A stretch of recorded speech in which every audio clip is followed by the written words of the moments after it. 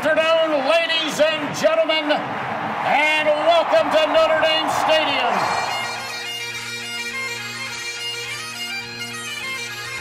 Zbikowski trying to get to the outside. He has blockers in front. Tom Zbikowski, along the beat, shakes him off to the 5 and a touchdown. And now it is down. It is over. And the Irish have knocked out #1 Clemson.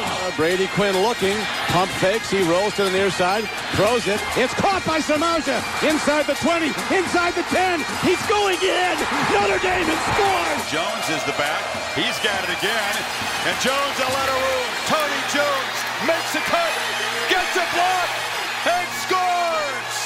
Is that the play that will seal the playoff bid for Fighting Irish? Hello and welcome to Sons of Saturday Irish with Tyler Wojak and Luke Smith. I'm Tyler, he's Luke, and today we get to talk about our absolute favorite game of the year, the annual beatdown of the Naval Academy.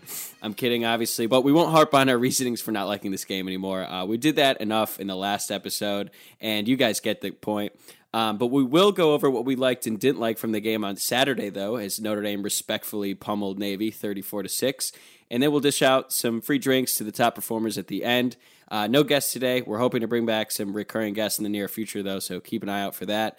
And Luke, in last week's recap, we discussed a potential new segment idea dedicated to your interactions with Notre Dame fans in the crowd at home games, and that's where I want to start this week.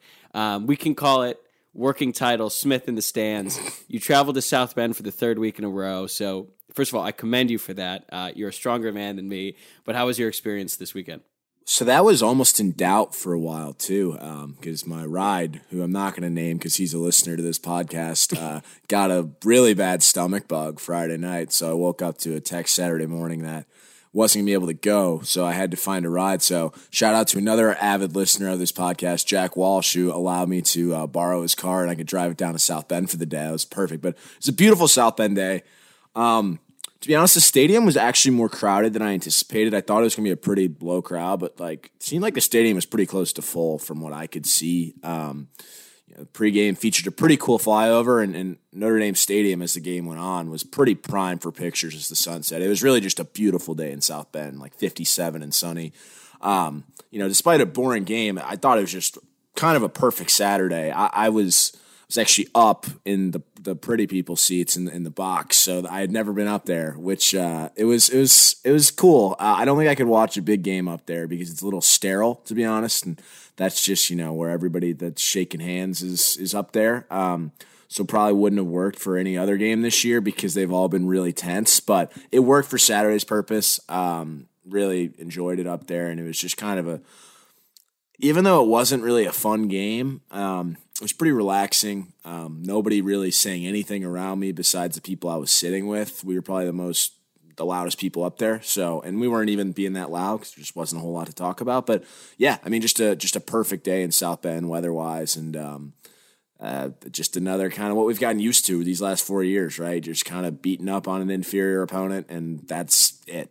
Yeah, I can't believe I'm saying this, but I actually had FOMO when they showed the wide shots of the campus and of the stadium, because that was peak campus foliage, everything. As much as we shit on South Bend, the Notre Dame campus is second to none. It's the prettiest campus I've ever seen. And at the end of the fall, that's when it's just at peak capacity. Oh, yeah. And it looked so perfect. And then as the sun was setting too, I love a 3:30 game. 3:30 is so much better than 2:30. It's awesome. Way better at the end. Yeah. Especially when you're driving down that morning, it gives you that extra hour, which is huge. You're right. The foliage in South Bend was just incredible. I because I was, driving, I kind of just took in campus and didn't spend as much time at the tailgates as I probably normally do, but I was walking around campus and just kind of blown away by the foliage. It was a perfect day on campus, very crowded. I would, though, be remiss. There are a couple of things I want to change about the in-game experience. So I don't know if we want to consider this a part of this segment or not, but I have a couple suggestions. You can shoot me down if you think any of them are dumb, but I want to say this. Well, I will say that for the first time on the broadcast, I could hear the dreadful child's intro, I guess, on third downs. I don't even know what you would call it, but whatever that is really bad. And it was coming through the broadcast, and I was like, oh, okay, now I get it now, because I didn't remember it from the Toledo game. But speaking of in-game experience, like that's the first thing that's got to go. That's got to go. It's like a mix of different things this little girl says. It's like, are you scared? I tried to warn you. And because I've like kind of complained about that multiple times on this and just in text, I actually had 3 different people text me during the game saying, I think I actually like this now because of how much it bothers you. So, so that's good. Yeah, that's fair. It's hard to argue with that. You know what else needs to go? The in-game entertainment on the Jumbotron with those 2 girls who are interviewing people in the stands. Like, nothing against them, but it's not entertaining. And Saturday was the single worst thing I have ever seen. They had Isaac Rochelle and his wife on the field, and they made them do TikTok dances. I'm not holding this against Isaac Rochelle. You could tell, and I know that his wife is somewhat of like a TikTok superstar or something, but like you could tell. Oh, really? They had gone viral for like stuff, I guess. But you could tell he wanted nothing to do with this whatsoever. And it was just like, are you kidding me? And I mean, we've talked about DJ Sticky Boots at length. I think he was up there again. He was pretty terrible again. I think the peak was when we were down 3-0 after the first quarter, and they were playing "We're Not Going to Take It," and I'm like, well, they are taking it right now. Actually, maybe we won't. Maybe we'll stop taking it in a while. But right now, we are just comical music selection, but more, I guess, just like as an actual solution to these issues. Here's what I think. So if you recall, like right before Notre Dame runs out of the tunnel, they play "The Boys Are Back" by the Dropkick Murphys. And then they cut to the prayer in the locker room, and then they weirdly then cut to Hell's Bells and have them run out to Hell's Bells. Seamless transition, from prayer to Hell's Bells. Which is really interesting. I'm okay with showing the prayer in the locker room, but they should just run out to "The Boys Are Back." Like the crowd gets jumping during that, and then it's like too delayed waiting for the team to run out of the tunnel. And Hell's Bells, like, yeah, it could be fine. I just don't think it does a good enough job, and I think that, you know, the other song really is what they should roll with. So if that's my solution there, I think it would be better. Yeah, I like Hell's Bells, the song, but it's very slow developing. So if that's like the last thing, it needs some time to breathe and really get the crowd excited. And if you're already getting them excited and then go to that, it just doesn't really work.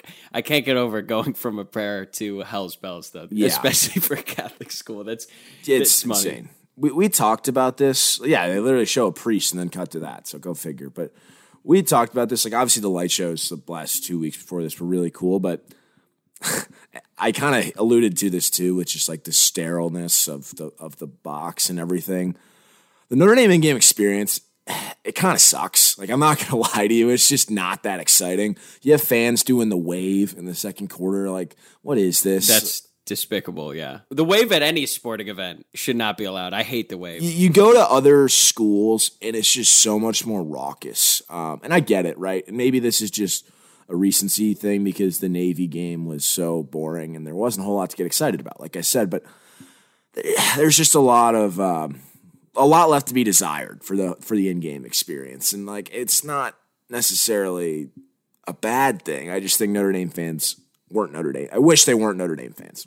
Well, when I was at the Toledo game, I remember they were doing like the lip syncing thing with, I think, the 2 girls that you just mentioned, and they were going up to students in the crowd and asking them to lip sync songs that they had never heard of. And it just created this weird, awkward experience, not just for them, but everyone who was there watching. So I agree, there's definitely some improvements to be made. I guess the Jumbotron is still relatively new. So we're undergoing a learning curve as Notre Dame figures out how to make the in-game entertainment a little bit more bearable. But we started off negative.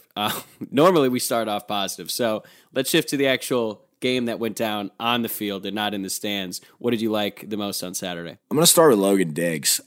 He really just runs like a back with some shit to his game. Kind of like Kyren Williams, honestly. He looks like Kyren, when he runs. It's just so refreshing to see that from a freshman running back. I mean, 8 carries for 59 yards and a tutty, which is good for 7.4 yards a carry. His touchdown run I thought was really impressive, and feels crazy to say this because Kyren Williams was incredible once again, but I definitely feel very good about life after Kyren Williams, having watched Logan Diggs the second half of this season. It's good. You know, obviously there were a lot of maybe questions that he wanted to go to LSU last year. I'm glad that Notre Dame was able to convince him to stay because he's a heck of a ball player. Definitely. And we were hearing reports about it during camp where he's forcing his way onto the field, and he's really showing it now.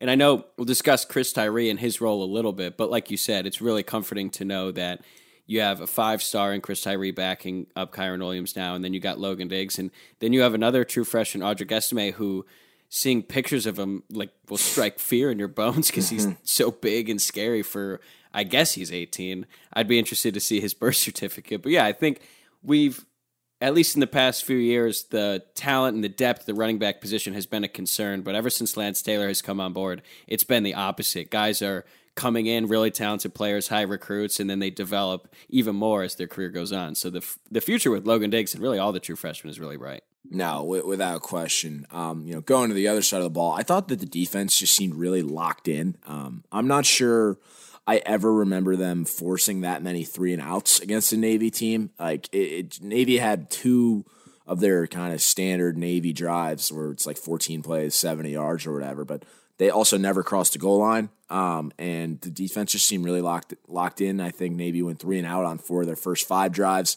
had maybe 5 3-and-outs for the game, only had 184 yards total, and they completed 1 pass. I was really hoping they were not going to complete a pass. You saw in the first half when they tried to go, I think as you said, like air raid for 2 plays, and it was 2 quick sacks. Yeah, they got in the red zone and went to an air raid. So go figure. After a rough week tackling last week, it was just good to see a really terrific game plan by Marcus Freeman and great execution by the team. I thought what Freeman did with Jack Kaiser playing him at safety, what they call the missile, was a master stroke and really played well. I guess we don't need to get into this now, but I was just kind of sitting there like realizing that Kaiser was playing for Houston Griffith, and I was just like, has Houston Griffith done anything notable in 4 years at Notre Dame? Like, not bad either, just like nothing of note. I mean, the first thing I think of, honestly, whenever I hear his name is still that video when he was a true freshman going against Michigan in 2019 when he just got... Oh, he was a sophomore then. Michigan. Sophomore, yeah. Well, he just got driven back like 13 yards in the sideline. I think the ref decided not to throw a flag because it was just so dominant. But I think that happened to me that night in Ann Arbor too, so I feel for Houston. Yeah, it was, his career hasn't panned out like we had hoped, and he's not as much of a tackler, so this game really wasn't suited for him. But yeah, he got beat again. He had that pass interference penalty. That was tough. But look, if there's a game where he could step up and really make a name for himself, it could be this weekend against Virginia because we're really going to need some support in the back end. But we'll dive more into that later this week. Right. No, without a doubt. The last thing, Kevin Austin had a really big day. 6 catches, 139 yards and a touchdown. And he should have had another touchdown and probably more yards. There were probably 4 or 5 plays where he was wide open and Cone just never saw him. His catch on the deep ball, which was thrown by Cone, actually a great throw along the sideline. Terrific catch, and just really good to see him dominate in a game he was supposed to dominate. He's been really solid since that terrible performance against Cincinnati. I know maybe there was a drop here or there, and people like to complain about that, but I think he's been really solid the second half of this year, and I'm hopeful, and obviously think he probably will come back for a 5th year next year. I'm really excited to see what he can do next year, but a really good game for Kevin Austin. Definitely. He kind of reminds me of J.R. Smith in the way that he makes the most difficult catches just look easy. That catch on the sideline where he was able to catch it, never even tucked it, but his hands were so strong, he just caught it, clearly secured possession, got the foot in, and then went out of bounds. At first I was nervous, like, did he juggle it? But he actually has really strong hands, which then makes you wonder, like, how does he ever drop the ball? But you're right. Awesome game for him. Definitely his best game of his career.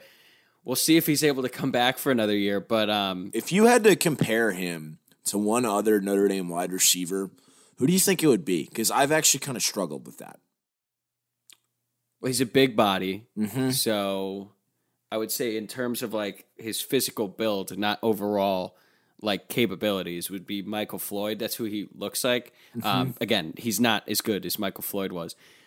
DeVaris Daniels, I would say they're pretty similar in their styles because like when DeVaris and TJ Jones were on the same team, I feel like TJ Jones is the one who moved around a lot. He could play slot. He could play outside. Yeah. He was involved in the running game a little bit. That's not really what DeVaris was doing, and that's not really what Kevin Austin does. He's more of a split out wide, kind of take the boundary. But, he's a really good player. It's tough to, like, pigeonhole it with a comparison. But I would say DeVaris Daniels in terms of, like, talent and skill set. Because both of those guys, both of them had up and down careers at Notre Dame. But when they were on, it's seemingly unguardable. Yeah, I think that's a good comparison. I kind of see him more as in the mold of Miles Boykin or Maurice Stovall. I think, but it's tough for whatever reason. But I was just curious what you thought about that. Yeah, he's a good player, and again, against Virginia, we're going to need him. For me, I'd flip it to the other side of the ball. Got to give a shout out to Kurt Hinish. Hinish has played in more games than any other player in Notre Dame history, and I think Saturday was his best performance out of all of them, kind of by far. He finished with a career high 10 tackles, 2 tackles for a loss and a sack, and he plays nose guard, which is like the most thankless position in football, maybe outside of the offensive line. And rarely are guys able to put up a lot of stats at that spot just because they're in the middle of a crowd. They are dealing with double teams and stuff all game. So it's great to see Hinish have a great performance and then have that show up on the stat sheet as well. He received a second game ball of the season. He blew up everything Navy was trying to do whenever he was in the game. And he kind of reminds me a little bit of Quentin Nelson. Hinish is not nearly as talented as Quentin Nelson was or is now.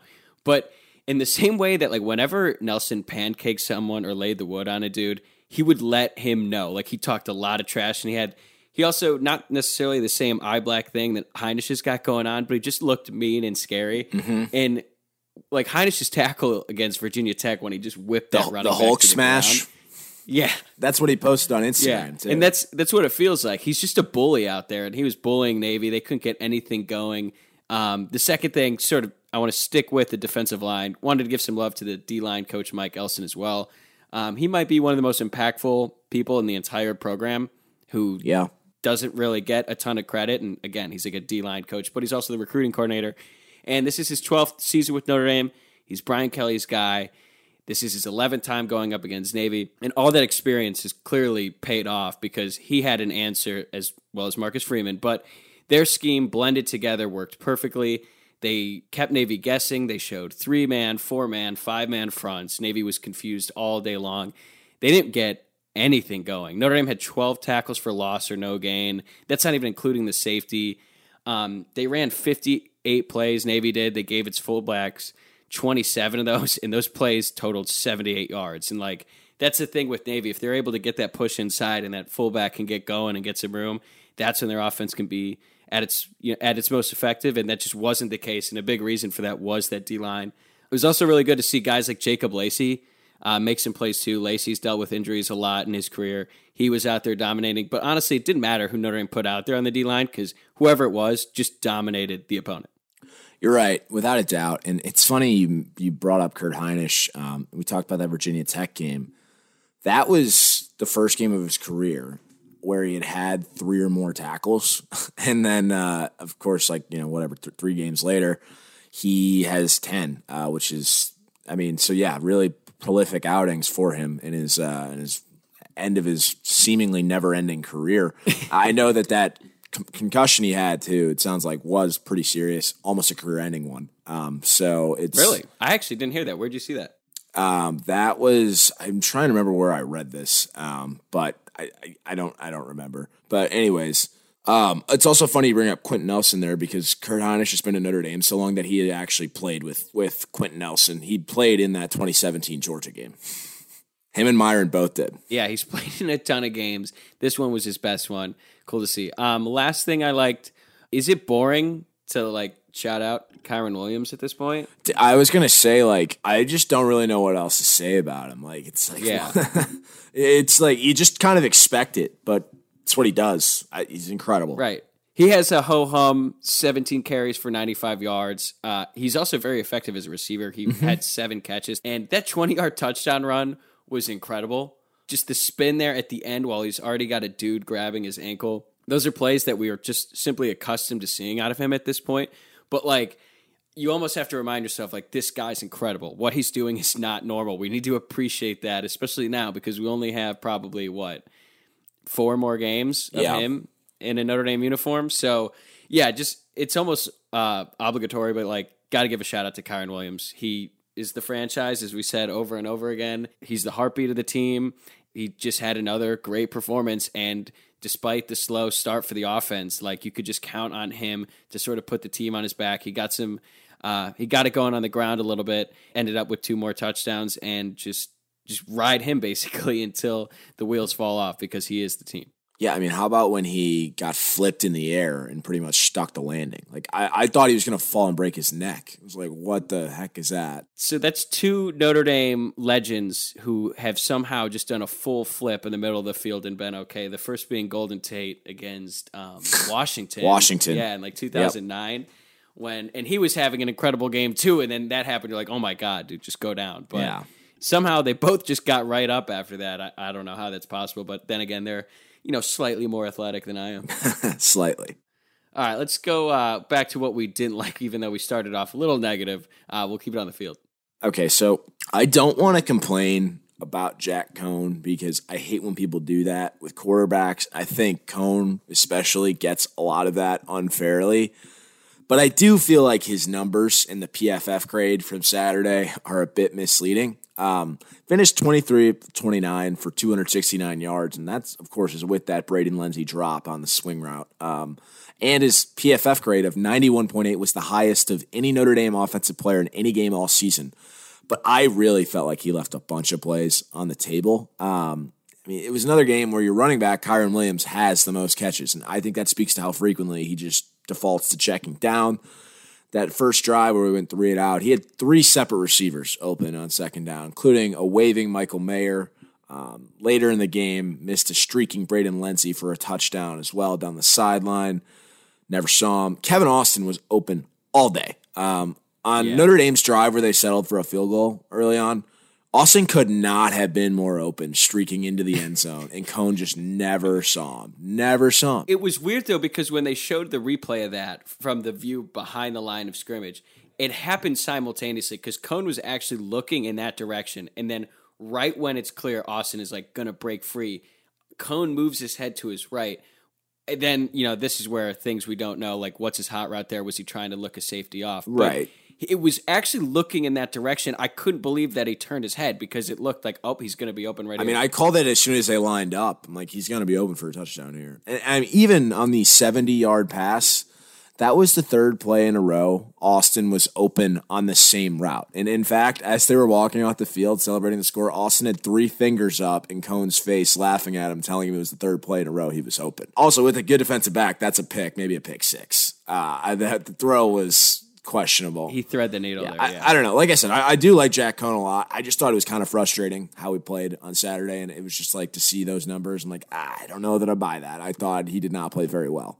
So it sounds crazy when he goes 23 of 29 for 269. I'm nitpicking a little bit. I thought it left a lot to be desired. Yeah, he resorted a little bit, and the entire offense did, at least at the beginning, a little bit to what they were doing in September. We talked a lot about how his average time of release has been way faster. It's been under 2.5 seconds the past 3 games, and that's part of the hurry-up offense and the quick RPO schemes that the offense has been running. This week, his average release time was 3.02 seconds, so over half of a second longer than what we've been seeing recently. I don't know how much of that is game plan. I don't know how much of that is him not seeing the field as well, but you're right, it was noticeable. His average depth of target remained short. Like, he kept throwing a lot of checkdowns. But you're right, maybe he just wasn't recognizing it. And also, good to give a little bit of recognition to Brian Newberry, the Navy defensive coordinator, because he did have Notre Dame guessing quite a bit early on. He was throwing everything at them, showing 6-man fronts, then dropping 8, all kinds of different stuff. They're blitzing from the second level a lot. And it looked like Coan struggled with that. And this is really one of the first times we've seen a team have the opportunity to prepare for this new look Notre Dame offense. And Navy did a pretty good job. Yeah, I suppose that's true. That's also just part of not having Coan in there. They can bring guys off the edge all day, and just you can't keep them honest. I mean, we got to stop calling the read option with Coan even a read option because it's not a read. He just gives the ball every time. But anyways, on a more somber note, it was really tough to see Avery Davis go down on a non-contact injury, and as we learned today, tore his ACL, and he'll be done for the year.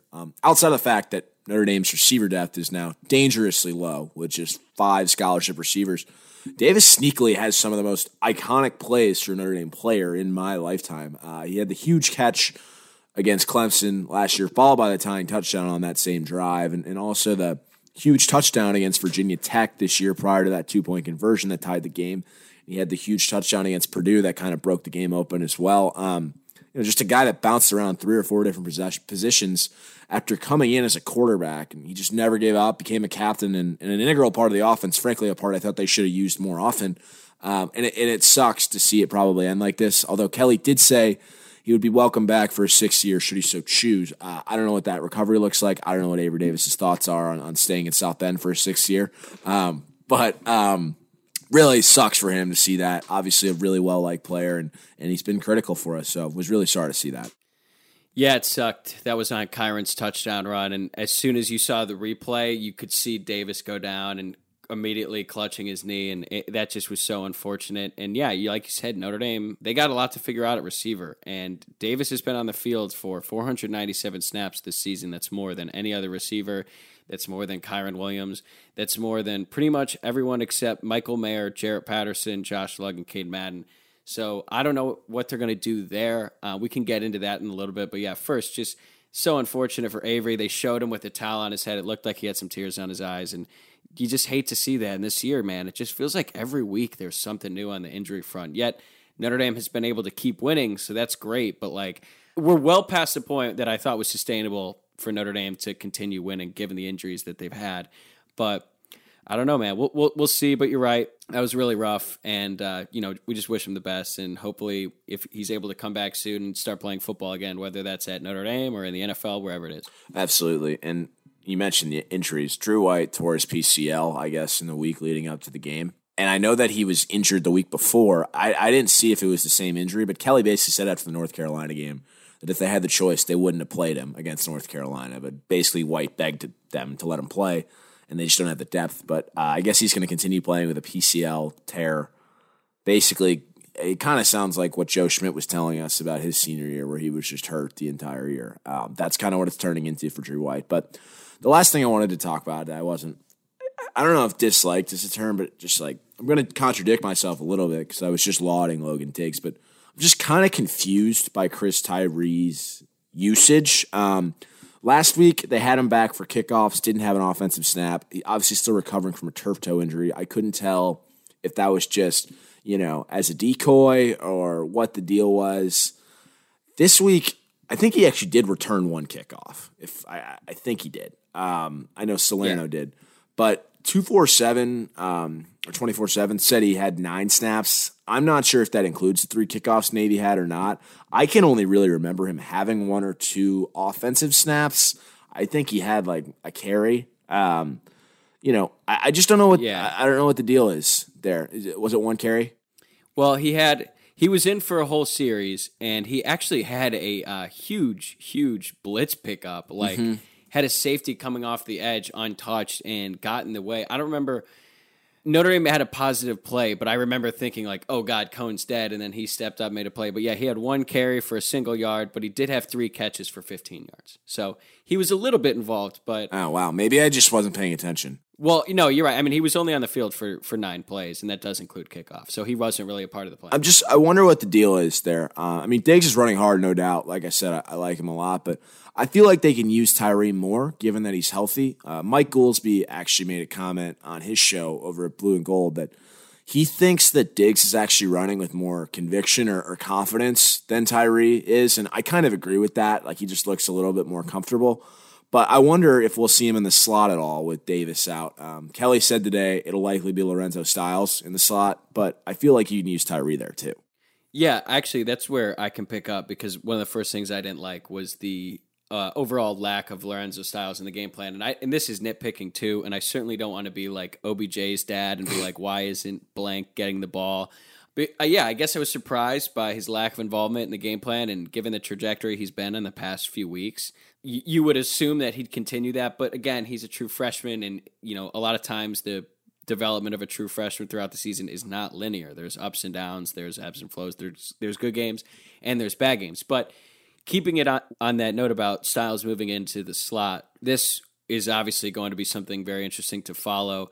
I honestly thought that Notre Dame would move Lindsey to the slot just because he's a senior, he's been in the offense longer. I felt like that would be an easier transition, but maybe this is a way for Styles to just get on the field more. Maybe they'll just simplify the offense a little bit. There's been some discussion as well about Chris Tyree playing in the slot. That seems like a tall ask. for a running back to just kind of move permanently to receiver. Now, I'm not saying that Notre Dame can't run 5 wide and then he could play off the tackle, so he's still lined up in the slot, but just acting solely as a receiver. That seems like a stretch to me, but I don't know. How do you think that's going to play out? I mean, I don't think they would move him there full time. I think there's some opportunities to get him on a linebacker there and just like make a play, like just throw a good ball. I think that might mix. Yeah, bubble screen. I'd like that. Yeah, but I don't know. I mean, it sounds like it's going to be Styles. I think I like that personally. And I don't want to like slander Braden Lenzy. Like, I think he's a good player. And like I said, Cohn missed him on that one play. He drops that swing pass and then makes a really tough catch on the 2-point conversion where there was some spread drama involved for a moment. So that was nice to see. But I think Lorenzo Styles has better ball skills than Lenzy. I don't know. Maybe that's just I haven't seen it from Lenzy, but I kind of like Styles there in the slot. Yeah, this week Tommy Rees's creativity is going to be tested because he's going to have to come up with a lot of things on the fly this week, given Avery Davis's injury, given the movement of players at the receiver position, and now potentially the running backs moving out there. I'd like to see Michael Mayer in the slot more as well. He's actually had a quiet past few games ever since he missed the Virginia Tech game due to injury. I think the signing percentage is like, oh, he looks 75%, or oh, he looks like 82%. Like, that's kind of stupid. We have no idea how he feels. And I think he looks fine. Cohn just doesn't see him. Yeah. Which is hard because he's the best player on the field. Exactly. And he's played, so many snaps, but really it's just been a quiet past few games. He had 4 catches this week for 28 yards. Cohn did have him on that over route. He overthrew him there. That could have been a big chunk play. Only had 4 catches for 51 yards, but he had 30 on one play against North Carolina. A little bit more involved against USC. But yeah, he's the best player, arguably, on the entire team. Like, that's just simply not enough looks for him. So maybe this will allow him to move around a little bit, play a little bit more like a receiver would, and get the ball more. But honestly, anything that leads to Michael Mayer getting the ball more, I fully support it. Absolutely, without a doubt. Last thing I want to say about what I didn't like is NBC kept going with this weird camera angle. They called it the sky cam, but it wasn't really a sky cam. It's not like way up there. It was really low to the field and right behind the backfield, especially when Navy had the ball. And I don't know if this was to give the primary cameraman a break, because I was actually thinking about this during it. It's probably impossible to be a cameraman trying to follow who has the ball from that far out when Navy's running the triple option, because there's a lot of times you're like, the camera would move real slowly, and you could tell he's like, oh, he or she has no idea who has the ball. They're just trying to, like, not commit to anything, and then all of a sudden you'll see someone make a tackle, and then the play is over. But this view made it so confusing because you're still trying to find the ball just like everyone else. It's a little bit easier to see, but still a little bit difficult. But your depth perception is way off. There's one play where I thought Notre Dame kind of stuffed Navy for, like, a 2-yard gain. It ended up being, like, 8 yards and a first down. So it's like, okay, this sucks. We got to ditch it. And then when they drop back to pass, then you're really screwed because you have no idea who's where. But, yeah, that was one thing. Again, that might just be a one-off because of the Navy game, but I hope we don't see that ever again. And NBC, to their credit, whenever they've tried to do new camera angles, whenever people are like, hey, this sucks, they stop doing it. That's true. Maybe that'll happen again this time. Yeah, I mean, that just kind of goes back to my point about the in-game experience extending to the viewing experience, just not very strong, but whatever. But we'll say, though, Drew Brees and Mike Tirico continue to be great. They were even better this week. All right, you want to get to who's drinking free this week? Yeah, I'm going with Jack Kaiser. Hell of a game, playing a position he's not natural to in safety. They were calling it the missile. Today, Brian Kelly compared him and his contributions to the team to Drew Tranquill. That's very lofty praise. I don't think Kelly just throws that around. So really a masterstroke by Freeman to move him there for this game, and it paid off in a great performance by Jack Kaiser. So I'm going with, where's he from? Like Royal Center, Indiana, the pride of whatever that town is. He's getting all the free drinks. I'm going to keep it in Indiana, keep it with the hometown boys. I'm going with Chase Ketterer.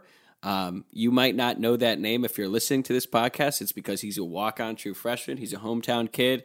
He grew up in New Carlisle, Indiana, just 20 miles west of Notre Dame. Reason he's drinking free this week is because he was the scout team quarterback all week in practice, and as we heard after the game and from coaches and players, apparently the scout team offense going against the starting defense for Notre Dame was actually more competitive than what we saw on the field Saturday when Notre Dame was playing Navy. So basically, Chase Ketterer was a standout quarterback at New Prairie High School. They ran the triple option there, and he ran for nearly 2,500 yards during his senior year. So then Kelly offered him a spot as preferred walk-on. One, because he's a good athlete, clearly. 2,500 rushing yards is incredible. And a big reason for that, though, was his familiarity with running the triple option, and he knew that Chase could be a great asset when the team was preparing to play Navy. So he led the scout team offense apparently to a couple scoring drives in the week of practice, which is more than Navy could say this week. And his effort in practice earned him a couple reps on special teams, and he had a huge hit late in the game on kickoff coverage. Special teams coach Brian Polian actually tweeted out a video of it from the All-22 angle, and I really encourage all of you to check it out if you haven't already. It's on our Twitter feed as well, because the reaction of all the guys in the Notre Dame sideline when he makes the hit is awesome. They all storm him basically on the field. It could have been unsportsmanlike. You can see Kyron running, sprinting down the sideline to go give him a hug, and basically he's a freshman, so maybe we'll put this drink on hold for a couple years, but it sounds like he's going to be an important piece on the scout team for a while, and maybe even on special teams now. So he might rack up some more free drinks in the process. Absolutely. What did you think of that? All that talk about how intense the scout team reps were against the defense last week. What do you make of that? Apparently it had some collateral damage because Drew White tore his PCL because of this. I mean, I think it was probably just Freeman challenging the defense more than anything after a pretty bad performance the week before. And, you know, it's a tough offense to have to cover. So it doesn't really surprise me, but I think it's more so just an internal challenge after a pretty bad tackling performance the week before. Yeah, and one of the things about the Navy game is, like, the defense really had its best game of the year, and then now it's just a question of, like, okay, how much can you take from this game and then carry that over into Virginia, because the two teams could not be more different. No, they really couldn't be. See, it's kind of like an air raid, I guess, again this weekend for really the third time in 4 weeks. So at least we're accustomed to it in that sense. But yeah, we'll see. All right, you got any more thoughts in the Navy game before we wrap this up? No, I think that's it. All right. That's a wrap for this episode of Sons of Saturday Irish. I'm certainly looking forward to not talking about a game against the Naval Academy for about a calendar year. So that's great. But from Luke and myself, thank you for listening. We'll be back later this week to get you ready for Notre Dame's primetime matchup on the road against Virginia. In the meantime, please rate, review, and subscribe, and give us a follow on all our social media accounts at Sons of Sat Irish. Stay safe, and we'll talk to you soon.